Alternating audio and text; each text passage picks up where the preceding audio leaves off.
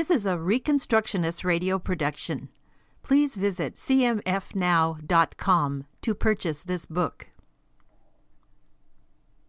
Victory in Jesus, the Bright Hope of Postmillennialism by Greg L. Bahnsen. Edited by Robert R. Booth. Copyright 1999, Bahnsen Family Trust, Covenant Media Press. In memory of Greg L. Bahnsen, who now abides in the presence of his Lord. Chapter 1. Understanding the Book of Revelation.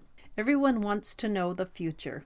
If your interest is in economics, then you love it if you are right about the future. If you can know what is predictable, you can get ahead in the market. Or in other areas, you might be able to get ahead politically or socially if you just know what the future has to hold. But our desire to know the future is not just for personal gain or economic and political aspirations. We are simply prone to be curious about such things. We would kind of like to know what is going to happen down the line. From a Christian standpoint, our interest in the future goes way beyond a mere curiosity, and certainly goes beyond a desire for personal aggrandizement. We would like to know what God has in store for the future of planet Earth because we are part of His kingdom. We are part of His plan, and we need to be thinking His thoughts after Him. We need to get with the program. What is it that God intends to do in the future? Christians have argued about this for a long time, and they continue to argue about it. That is one problem. A second problem is that sometimes this issue of what God intends to do in the future is a very difficult one for people. How can we understand all these prophecies, and how could we make the Bible come together in a coherent way? We are often intimidated by what appears to be the difficulty of the subject, so we have Christians arguing over it, and we have the difficulty of the subject. The end result is that the vast majority of people in the pew just say, "I can't figure this out." There are some reasons for encouragement in this area of theology. First, this portion of God's holy word is not so obscure that we cannot understand it. Second, we will be encouraged because God has good news for the future. I am a theologian who is not a pessimist about what is going to be happening in the future. I do not think this is the late, great planet Earth. There is a glorious future ahead, even though there may be many judgments and tough times that we have to go through in the process of reaching that ultimate goal. Nevertheless, I have no doubt that the Bible teaches us that God, who is sovereign over all affairs, is not going to turn history over to the devil. He is not going to let planet Earth just totally degenerate. In fact, His kingdom is going to be the final word. He is going to govern the nations upon the earth. That means we have a glorious future to look forward to. I could probably sell you optimism or wishful thinking, since we all want to believe that is true. The good news is, however, that I am not just offering, I hope. I am showing you that God's Word actually gives substance to that hope, so that it is not just wishful thinking. There is a glorious future. We have great confidence about the future if we pay attention to what God's Word teaches us. Interpreting the book of Revelation. Paul tells us in 2 Timothy 3:16-17 that all Scripture is inspired by God, and since it is inspired by God, it is His own word, and it is profitable or beneficial for teaching, correcting, reproving, and giving us instruction in righteousness, so that we may be thoroughly furnished to every good work. All Scripture has that beneficial character. That means that this book of Revelation is beneficial to us. It can only be beneficial, however, if we read and understand it. This is where many start out very hesitant because they find the book of Revelation difficult and hard to understand. So, let us consider some background and structure that will allow us to reap the benefits of this portion of God's Word. The title of the book is called Revelation. The Greek word for revelation is apocalypsis, which means unveiling or pulling back the veil. The sad fact is that many Christians look upon the book of Revelation not as pulling back of the veil so that we might see the truth, but rather as God pulling the veil together and obscuring it so that we will not be able to see clearly. As a result, we are confused and there is all this controversy. We should, however, take heart just from the title of the book itself. It is the unveiling. God says, if you want to know what this is all about, if you want to know where things are going, then let me pull the curtain back for you. This is the revelation, not the obscuring, not the closing of the veil, but the opening of the veil, so that we might be able to understand what God intends to do. He does not want to blind us in our outlook and our attitudes. He wants to open our eyes so that we can see. Moreover, we should notice that in the book of Revelation, Revelation 1:3, we are told that God expects us to respond in a certain way to the book. Blessed is he who reads and those who hear the words of the prophecy and heed the things which are written in it, for the time is near. God expects us to keep the book of Revelation. This does not mean to keep it in hand. It means that we are to respond to it obediently. God is calling on us to act a certain way in our lives in the midst of history because of what he is going to unveil to us in this book. So, if we do not read the book, and if we do not bother to understand it properly, then how can we obey it and benefit from it as God intended? While the book may seem difficult, let us look at a couple of things in the book of Revelation that indicate that God does not intend for it to be so hard to understand. For the sake of one illustration, consider Revelation 17. After John has been shown a very distressing picture of a harlot who is sprawled out over the heads of seven-headed beast, whose name is Babylon the Great, mother of harlots, and of the abominations of the earth, we read at the end of verse 6, "When I saw her, I wondered greatly." Now, the sense of wonder is not just standing back in curiosity with John saying, "Wow, what does that mean?" The wonder here is a trembling kind of wonder.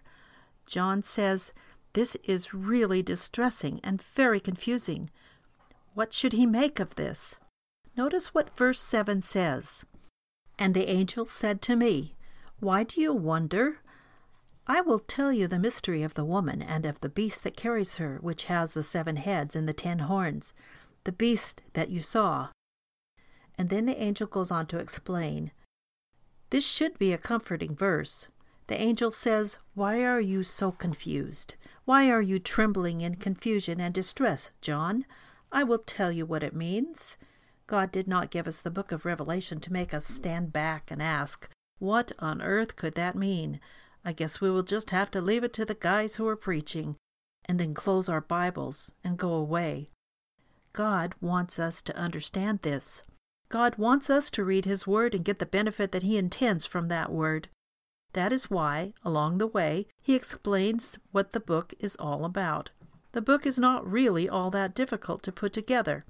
Particular sections or images may be hard for us, but overall, we can see what the book of Revelation is all about. Of course, the book is going to be undoubtedly troublesome if we try to read it for something it does not intend to be.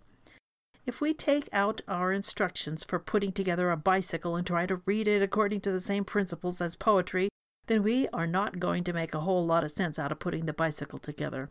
Likewise, if we think reading a last will and testament is the same as reading the TV guide, and we try to apply principles for the TV guide to the will, then we are not going to be able to make any sense of it. If we do not come to the book of Revelation with respect for the kind of literature it is, then of course it is going to be nonsense to us. To put it simply, the book of Revelation is highly figurative literature. There are visions and symbols and so forth. What often happens is that many Christians, in fact, there's a whole school of thought that is famous for doing this, go to the book of Revelation as though it's a newspaper account written ahead of time. Then, from the newspaper account, they build their charts and do all that sort of things. Is the book of Revelation written like a newspaper? No. Is it a report similar to what you might read in the New York Times? Of course not. The book of Revelation is very figurative. It has a lot of imagery and a lot of symbols. When people say we should interpret the Bible literally, we should understand that nobody could, without hypocrisy, make that claim. No one reads the book of Revelation literally. If what is meant by literally is that we interpret according to the actual words rather than according to some preconceived idea or some spiritual insight we get between the lines, then fine. We do, by the letter, literally read the book of Revelation and interpret it. However, we do not think that the book of Revelation and all of what it has to say is devoid of figures of speech or images that have to be interpreted. For example, there is in Revelation 13 the description of the beast. The beast has 7 heads and 10 horns and comes up out of the Mediterranean Sea. While that could be literal, I do not know of anyone in the Christian church that interprets it as an actual monster God has created for the occasion. The book of Revelation is not read literally by anyone, and yet there is a particular school of thought, the dispensational school, whose approach to reading the book of Revelation has a lot of hypocrisy on its hands that needs to be washed clean. Over and over again, people are browbeat who are trying to be faithful and honest in reading God's Word, and they are browbeat by dispensationalists who will say that if you do not interpret it our way, you are not being literal. Therefore, you are playing fast and loose with the text of Scripture. Be assured, dispensationalists do not read the book of Revelation literally. They could not.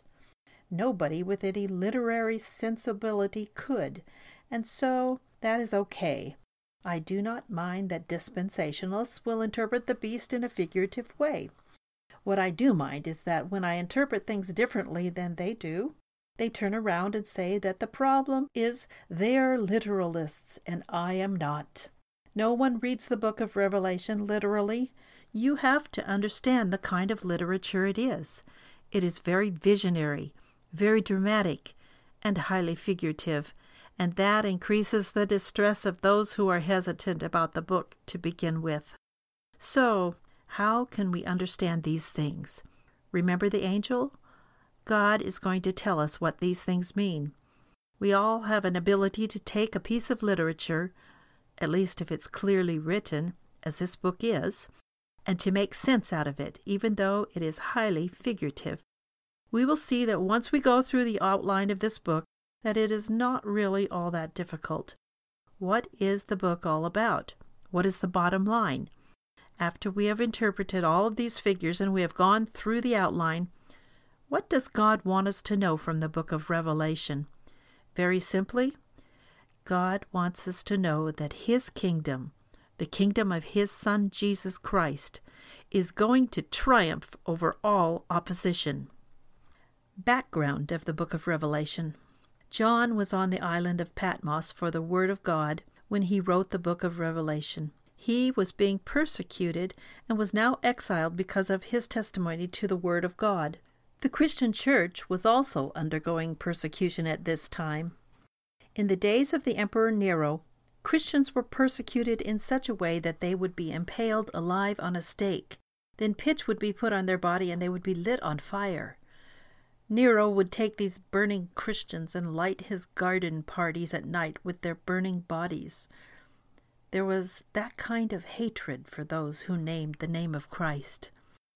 In the early days of the Roman Empire, there was in Asia the development of what came to be known as the emperor cult, the worship of the emperor as God himself. This eventually spread throughout the entire Roman Empire, but especially in Asia Minor, where the 7 churches of Jesus Christ are identified. On that very soil, persecution came to those who would not put incense on the bust of the emperor and say, "Caesar is Lord." When Christians say, "No, Jesus is Lord, we will not give that title to Caesar," they were killed. Often the Christians were thrown to the lions or put into the stadium for people to look upon and be entertained as they were being killed. There was great hatred of the Christian church.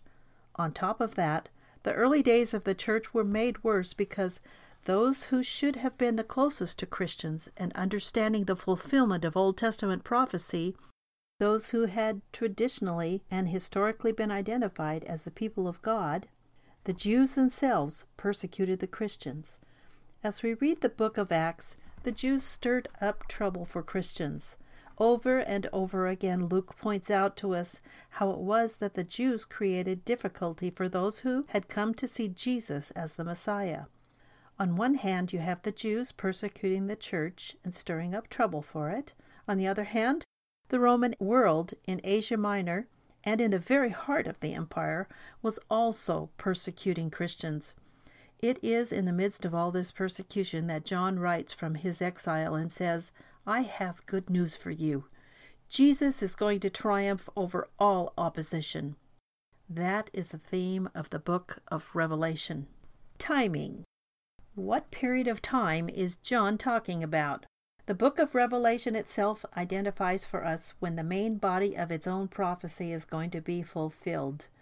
Consider the first and last chapters. Both at the beginning and at the end of the book, John tells us what he is talking about. In Revelation 1:1-3, we see the unveiling of Jesus Christ, which God gave him to show unto his servants even things which must soon take place, and he sent and communicated it by his angel to his bondservant John, who testified to the word of God and to the testimony of Jesus Christ, even to all that he saw. Blessed is he who reads, and those who hear the words of the prophecy, and heed the things which are written in it, for the time is near. In essence, the book of Revelation begins by asking, why are you worried about Henry Kissinger being the beast? Why are you projecting all of these things way out into the future? And John says, what I am talking about is near at hand. Now, there is nothing in human communication that requires that every single thing that John talks about has to be near at hand. He is generalizing. He is talking about the most basic, essential purpose of the book. He says, what I am talking about here is the prophecy of what will shortly come to pass. This is a great verse to take back to our dispensational friends, not to needle them, but to perhaps help them and say, how about John's language here? Are you a literalist about these words? How is it that must soon take place, or time is near, turns out to be 2,000 years later? No one in his right mind thinks must soon take place, or time is near, means 2,000 years down the road. The book of Revelation tells us at the very beginning that the main body of what John is talking about is in the near purview of future for John and his hearers, the ones who are undergoing this persecution. Looking at the last chapter of Revelation, we see that this time reference is repeated for us so that we have a kind of bracketing device at the very beginning and at the very end of the book. Revelation 22:6. And he said to me, these words are faithful and true. And the Lord, the God of the spirits of the prophets, sent his angels to show to his bondservants the things which must soon take place. And in verse 10 we read, and he said to me, do not seal up the words of the prophecy of this book. Why? For the time is near. John does not bother to seal up this prophecy as though it is for some future day. For the time is near. These things are going to begin happening right away. So, at the beginning and end of the book of Revelation, we have been told clearly by God when these things will take place. It is to our shame, and it is to our fault if we do not understand the book, because we're caught up in whether Hitler or Henry Kissinger or Bill Clinton or whoever it may be is found in the book of Revelation.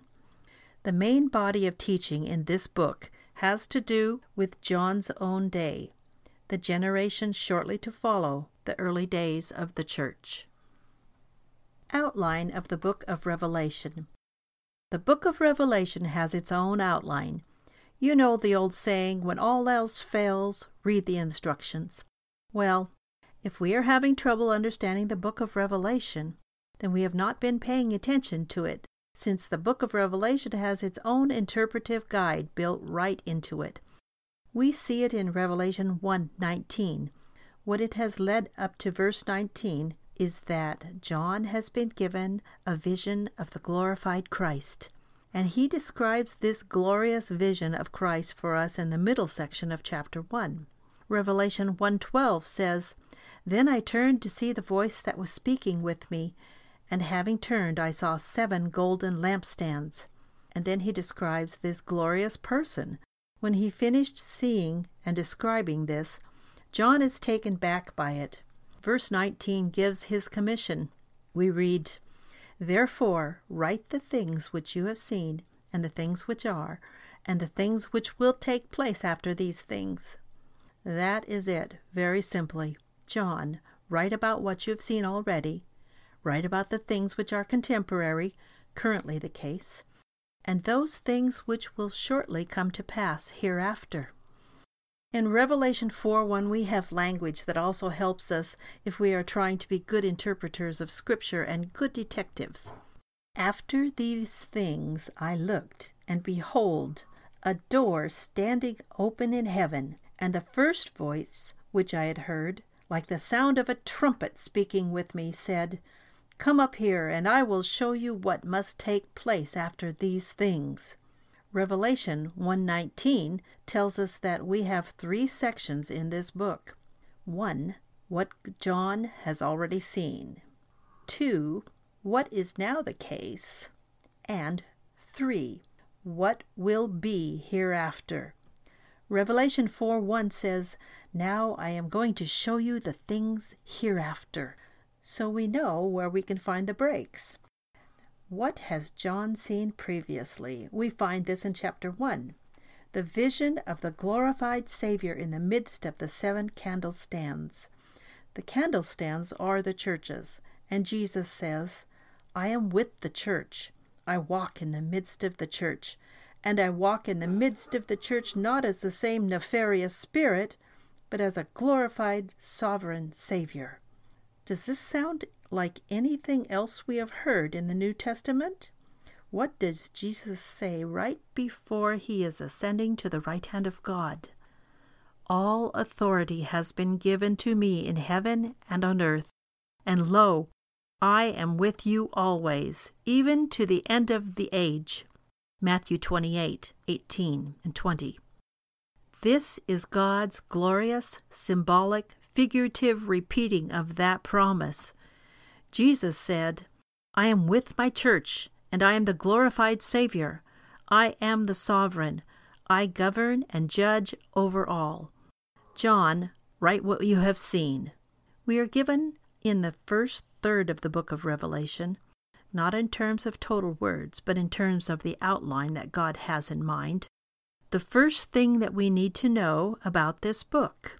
It assures us that in the midst of great persecution, in the midst of terrible times for God's people, Christ is with his church, and he is the sovereign one.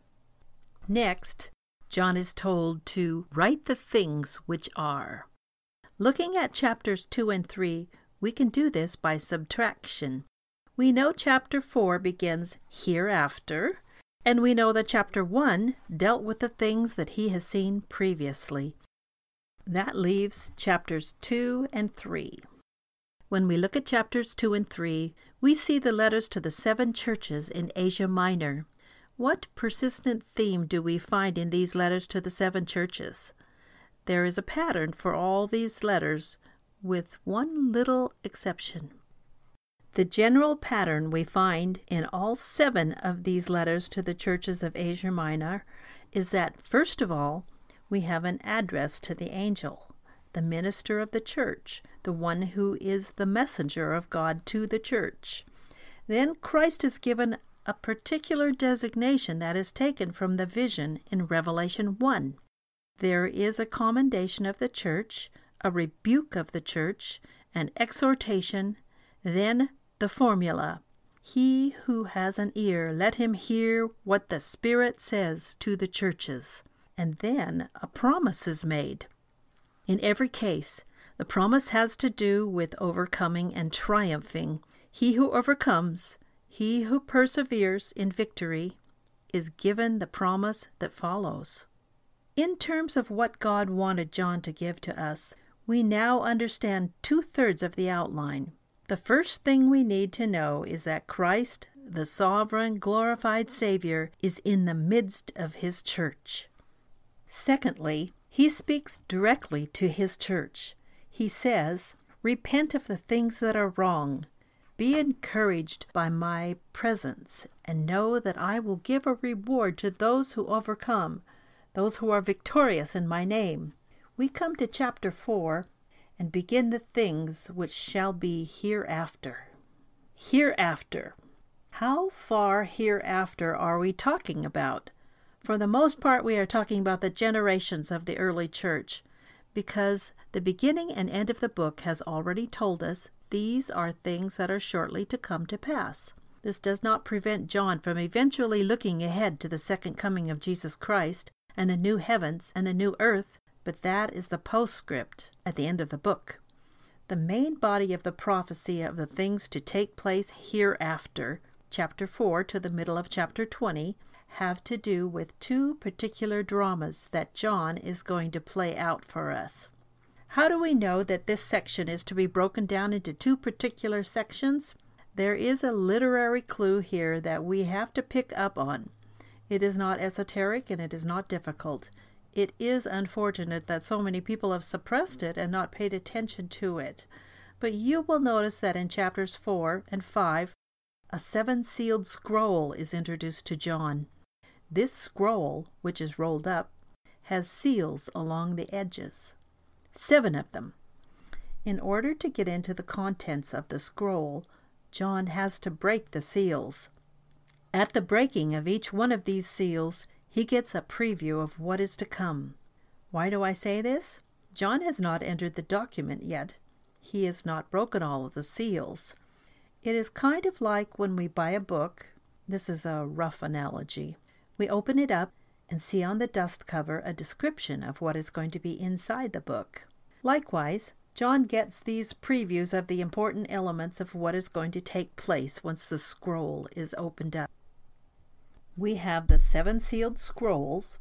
Then later in the book, John was given another book, and he was told that he is to prophesy again. Let us reconsider Revelation 10, 7 through 11. But in the days of the voice of the 7th angel, when he is about to sound, then the mystery of God is finished, as he preached to his servants, the prophets. Then the voice which I heard from heaven, I heard again speaking with me and saying, "Go, take the book which is open in the hand of the angel who stands on the sea and on the land." So I went to the angel, telling him to give me the little book, and he said to me, "Take it and eat it. It will make your stomach bitter, but in your mouth it will be sweet as honey." I took the little book out of the angel's hand and ate it, and in my mouth it was sweet as honey. And when I had eaten it, my stomach was made bitter. And they said to me, "You must prophesy again concerning many peoples and nations and tongues and kings." At the beginning of the section of things which will take place after this, John is given a scroll. He is shown a scroll that has 7 seals, and when it is opened, and when God has finally explained to him what that is all about, then John encounters another book, a small book, which is in the hand of the angel who stands upon the sea. Near the end of this section, John is told to pick up that book and eat that book because he is going to prophesy again. This is not hard to figure out. John has one prophecy, the 7-sealed scroll, and now he's going to prophesy again. This time, he is told he's going to prophesy over many people, tongues, and nations. Previously, he has prophesied about only one. Now he is going to prophesy about many. To put it very simply, there are 2 prophecies here. We have a prophecy about a particular people, a nation, the 7-sealed scroll, and then John is going to prophesy again, internationally, over many peoples. At the end of the book of Revelation, we will see a reference to what God is going to do at the end of history. The important thing for the church living in persecution in John's day is to see that Christ is going to defeat all of their enemies. They are going to see the victory of Christ's kingdom. There is going to be a judgment prophecy against a particular nation, and that nation is Israel. God is going to finally be done covenantally with these people who have crucified the Messiah. John sees a prophecy where Israel is going to be destroyed by God. And then there's going to be an explanation in chapter 12 of how that victory was possible. And the explanation always has to do with things that are behind the scenes. We must remember how Paul says, our struggle is not against flesh and blood, but against the rulers, against the powers. Ephesians 6:12. That truth is seen here in the book of Revelation. We see earthly events where Israel is being destroyed and the kingdom of our Lord and Savior Jesus Christ is going to ascend. If we want to know how that is possible, we have to look behind the scenes. It is a battle between principalities and powers, and so John will explain to us that Satan has been cast down from his position of ascendancy. He has been cast down to the earth. He has not been successful in persecuting the woman who brings forth the man-child. The woman who brought forth the man-child is the Jewish church. Satan is going to persecute the Jewish church, but he will not, in fact, destroy those who are faithful Jews who believe in the Lord Jesus Christ. Jerusalem will be destroyed, but God's people will escape to the mountains, those who truly belong to him. Satan will then be all the more wrathful, having been cast down to the earth. In chapter 13, John turns and sees that Satan is now working with another power, and this is where the beast rises from the Mediterranean Sea. If we follow this as a drama, it is not difficult at all. It is quite impressive. Satan is behind the scenes, and Satan himself is foiled when God destroys the Jewish people. He did so in AD 70, when the Roman army went in and finally destroyed the temple, the abomination of desolation, and plowed the ground over the temple as a way of showing that this was finally done. But before the Romans did that, they had pulled back from the city for a short period, and according to Jesus' own instruction, those who believed in him fled the city of Jerusalem. The Christians were not destroyed in AD 70. Only the unbelieving Jews were. Satan did not accomplish what he was hoping to accomplish, and now he goes on to persecute the rest of the seed of the woman that are throughout the world, that is, the Gentile church. We now see the beast rising from the Mediterranean Sea. Who is the enemy of the second section of the book of Revelation? Well, if you were in Palestine and looked across the Mediterranean Sea, what are you looking at? Italy. You're looking at Rome. The Jews who persecuted the people of God are going to be dealt with in the first scroll. And then Satan will go on to persecute the people of God internationally in the Roman Empire. The Roman Empire will be dealt with in the small book where John prophesies again. But this time there will be many tribes and peoples and tongues. Since chapter 12 has explained how it is that Satan was foiled with respect to the first enemy of God's people, the unbelieving Jews, it should not surprise us that after John talks about the fall of the Roman Empire and the ascendancy of the kingdom of Jesus Christ in chapter 20, he is going behind the scenes again. He will say, and here is what explains it, not only has Satan been cast down to the earth, Jesus bound him and put him in the pit of hell for a particular purpose and with a particular intention in mind. The book of Revelation tells us that this is what is going to happen hereafter. God is going to judge those who persecute you. Those who are apostate Jews in Jerusalem will fall. The account of this is that Satan has been cast down to the earth. He is going to then go and persecute the rest of the church in the empire, and the Roman Empire will persecute you.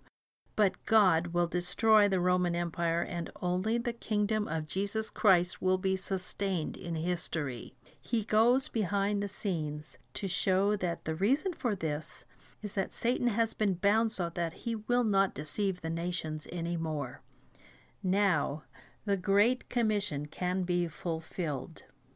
At the end of that period spoken of in Revelation 20, where Satan has been bound so that the church can now proclaim the good news and fulfill the Great Commission, God will, for a very short season, release Satan.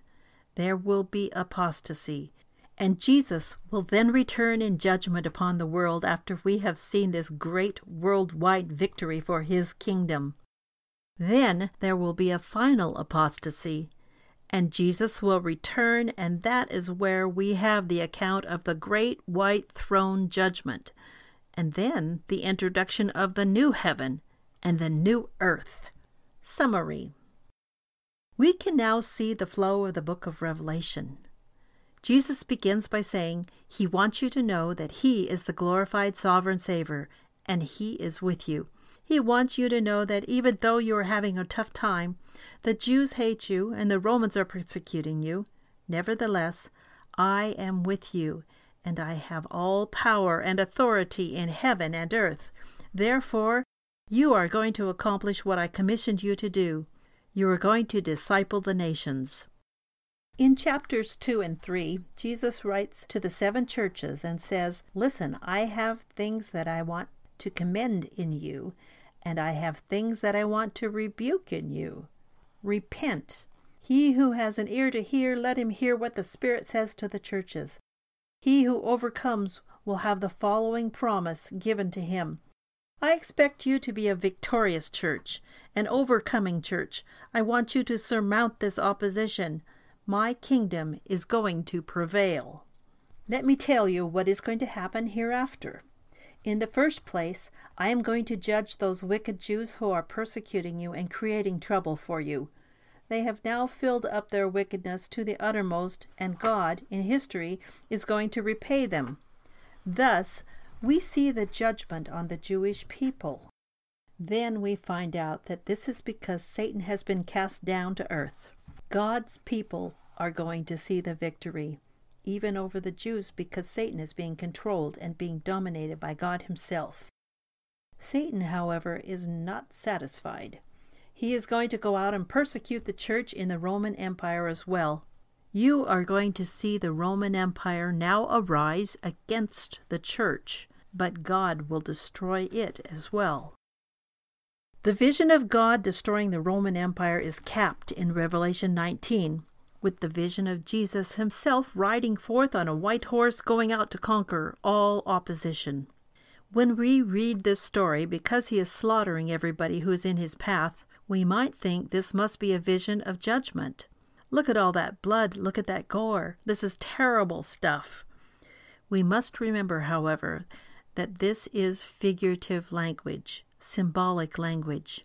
John conspicuously tells us in Revelation 19:15 that Jesus rides upon his white horse, and out of his mouth goes a sharp sword.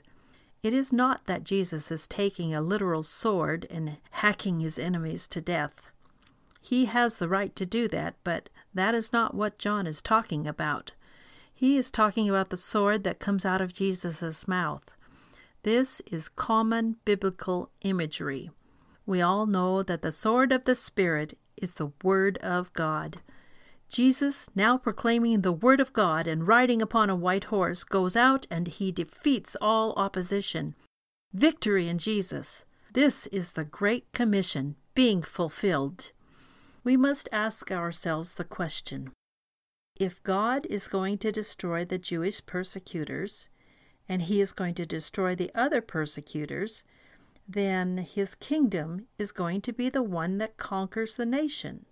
How is that possible? This is where we get the millennial explanation that John gives in Revelation 20.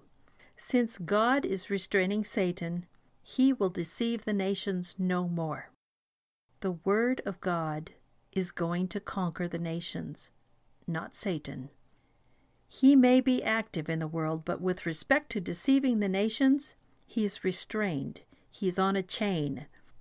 Then, at the very end of history, we will see that even though there is a final apostasy, Jesus will return in judgment and introduce a new heaven and a new earth wherein righteousness dwells. At that time, God will wipe every tear from our eyes. This must have been a great encouragement to John as he sat in prison at Patmos. It makes no difference what the Jews say against me or what the Romans want to do to me. Jesus is going to have the final word. He is going to have the final word in history. His kingdom is going to be victorious over the nations. He is going to have the final word in eternity, and in eternity he will comfort me. All of what I have gone through, all of this tribulation, will have been worthwhile. Demonstration and confirmation of thesis. Remember, the enemy of the first prophecy, that first scroll that is broken of, is Jerusalem. One of the ways in which you can see that is that in chapter 6, where we have the seals being broken, there is a correspondence between the breaking of the second seal, which is warfare, to Matthew 24:7, the Olivet Discourse. There is a correspondence between the third seal, famine, and the Olivet Discourse in Matthew 24:7. The fifth seal, murderous persecution, corresponds with Matthew 24:9. The sixth seal, the shaking of the heavens, corresponds with Matthew 24:29. Go back and look at Matthew 24:34. When Jesus gives that prophecy in his own words, "Truly I say to you, this generation will not pass away until all these things take place," we see that Jesus had already taught the church that these sort of things are going to take place as God judges the Jewish people, and it is going to take place in this generation. It did, in fact, take place in that generation because the Gentiles trampled Jerusalem down in AD 70. Back in Revelation 6:16, as part of this prelude to the judgment of the first prophecy, we read, "And they said to the mountains and to the rocks, Fall on us and hide us from the presence of him who sits on the throne." In Luke 23:27-31, in the midst of the account of our Lord's crucifixion, we read, "And following him was a large crowd of the people and of women who were mourning and lamenting him. But Jesus, turning to them, said, Daughters of Jerusalem, stop weeping for me, but weep for yourselves and for your children. For behold, the days are coming when they will say, Blessed are the barren, and the wombs that never bore, and the breasts that never nursed. Then they will begin to say to the mountains, Fall on us, and to the hills, Cover us. For if they do these things when the tree is green, what will happen when it is dry?" You see, Jesus, as he was going to be crucified, told those who were bewailing him, "You ought to weep for yourselves, because God is going to judge you for what you are doing." When did God judge the Jewish people for crucifying Christ? In AD 70. And so, Jesus uses the very language that now appears in the book of Revelation. Once again, from Matthew 24, and now from Luke 23, we see that John is giving the same account that Jesus did when he prophesied judgment on the Jews would come from God for their rejection of the Messiah. In Luke 21:24, Jesus says, "And they will fall by the edge of the sword, and will be led captive into all the nations. And Jerusalem will be trampled underfoot by the Gentiles until the time of the Gentiles are fulfilled." Jerusalem is going to be destroyed by the Gentiles. That is what he's talking about. The Jews will be judged of God as he brings the Romans in to destroy their city. Going back to Revelation 11, observe a few real indicators of the situation as to when this judgment comes. First, in Revelation 11:1, "Then there was given me a measuring rod like a staff, and someone said, Get up and measure the temple of God and the altar and those who worship in it." At the time of this judgment, the temple is still standing because John was told symbolically to measure it. In verse 2, we read, "Leave out the court which is outside the temple, and do not measure it, for it has been given to the nations, and they will tread underfoot the holy city for 42 months.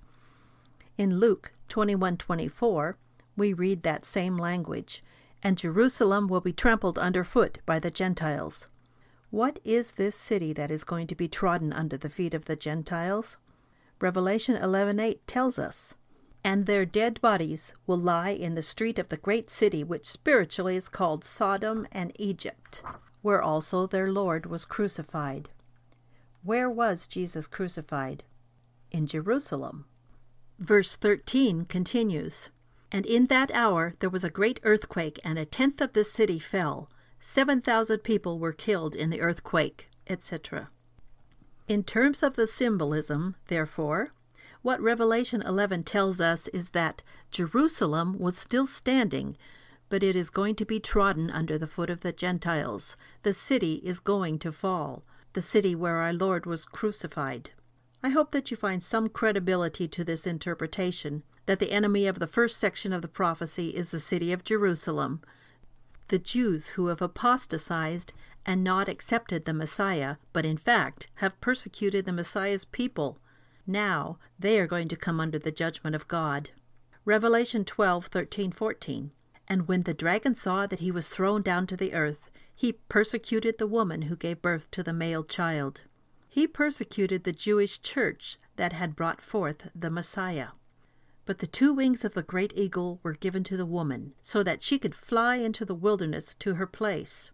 In Luke 21:21-22, Jesus said to his people, those faithful Jews who believed in him, "But when you see Jerusalem surrounded by armies, then recognize that her desolation is near. Then those who are in Judea must flee to the mountains, and those who are in the midst of the city must leave, and those who are in the country must not enter the city." According to Christ's instruction, those who were faithful Jews escaped this persecution and they fled. This is what Revelation 12:17 is talking about.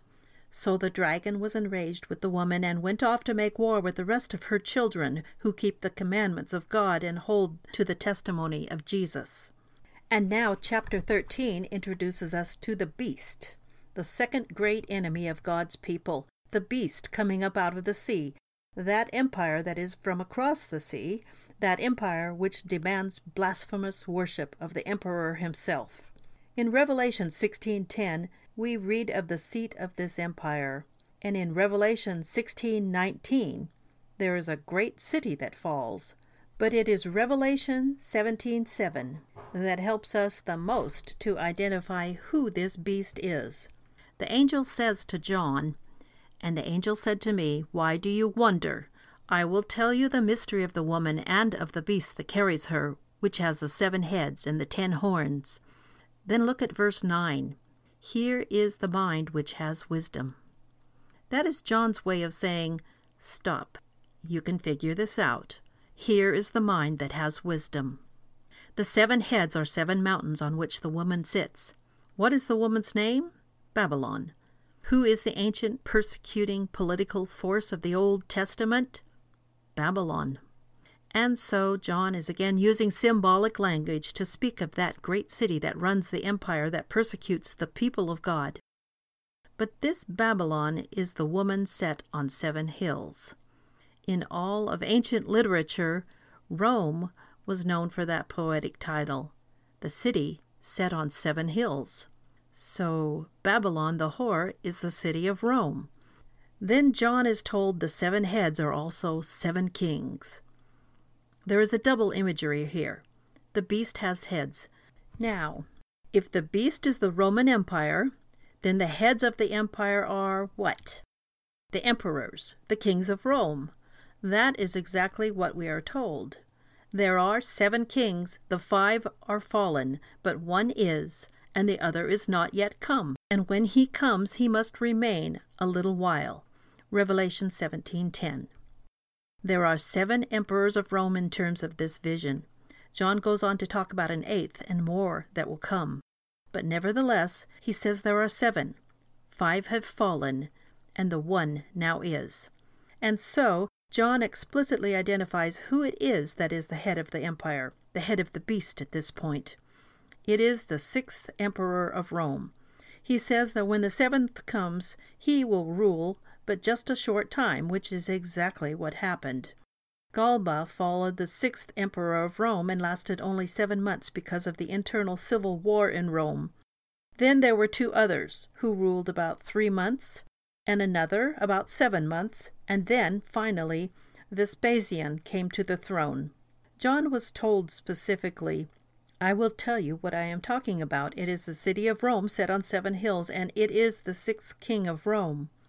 Now, who is the 6th king of Rome? The Jews considered the first emperor of Rome to have been Julius Caesar. Julius took the title Imperator. He was the emperor as far as he was concerned. As you know, though, he never made it to the Senate for them to declare this. He was assassinated. But that is a minor detail to the Jews. He acted as an emperor, and he took the title to himself, and they entitled him the first emperor of Rome. If you count down from Julius Caesar, the 6th emperor of Rome is Nero, the man who was persecuting Christians by lighting them on fire, impaling them, and lighting his garden parties. The beastly ruler is Nero. We are told this in Revelation 13:18. "Here is wisdom. Let him who has understanding calculate the number of the beast, for the number is that of a man, and his number is 666. In ancient cultures, the letters of the alphabet often served as numerals, so that every name would have its numerical equivalent.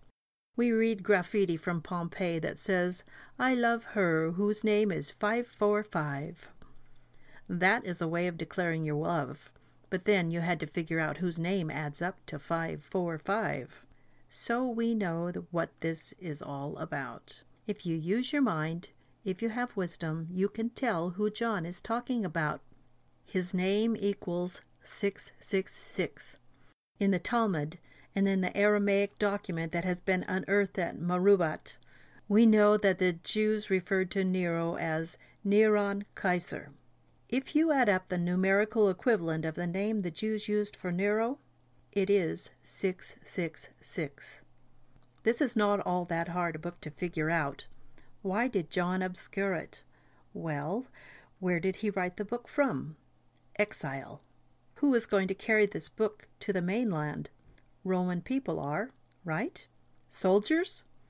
John is not going to come right out and make more trouble for the Christians who believe in Jesus by just saying, "We know that Nero is this beast." He uses symbolic language. He keeps winking at his audience. He knows that if you have wisdom, you can figure out what he is talking about. It is the 6th king of Rome whose name is 666. The internal indicators in the book of Revelation should make it clear to us that the second enemy of the people of God that is destroyed in the book of Revelation is the Roman Empire. And these, of course, are the things that took place near at hand in the early days of the church. Jerusalem fell in AD 70. Then, in the next 250 years, Rome was finally sacked and done away with. As Jesus said, "You have nothing to worry about. I am in your midst, and it is your kingdom, the kingdom that I have given you, that is going to prevail in history." We come to Revelation 19, and we see Jesus now riding forth, conquering the nations and all opposition with the word that proceeds from his mouth. Here, then, is the course of history according to the book of Revelation. 1. Jesus is with his church and has established the kingdom. 2. The Jews who persecuted are going to be destroyed by God. 3. The Romans who persecuted are going to be destroyed by God. 4. Then the word of God is going to conquer the nations. The Great Commission is going to be fulfilled. 5. At the very end of history, Jesus will come back in judgment, and he will introduce the new heavens and the new earth, where every tear will be wiped from our eyes and everything will be perfect. That is good news for a persecuted church. We should be encouraged that this is not a book to be set aside. It is not a book to be ignored, nor is it a book to mystify us. God has given this book for our benefit, that we might gain doctrine and reproof and correction and instruction in righteousness, and that we might be built up in the faith and understand what He intends to do in history. No matter what persecution has come to us, even if it is as bad as the early days of the church, we are on the winning side in history. God will have the final word, and the kingdom of our Lord and Savior Jesus Christ will prevail throughout history. The Reconstructionist Radio Podcast Network brings to you a complete lineup of podcasts where you will hear practical and tactical theology. Our desire is not simply that you consume our shows, but that you also live out your faith in every area of life. We can talk all day long about these things, but if we fail to put them into practice, then we fail as ambassadors of Jesus Christ, our King. Subscribe now to your favorite Reconstructionist Radio Podcast Network shows, or you can subscribe to the Reconstructionist Radio Master Feed, where all of the content we produce, including the audiobooks and audio articles, will pop up as soon as they are available. And don't forget to visit ReconstructionistRadio.com to volunteer as a narrator or to partner with this ministry financially. May the Holy Spirit stir you into action for Christ and His kingdom.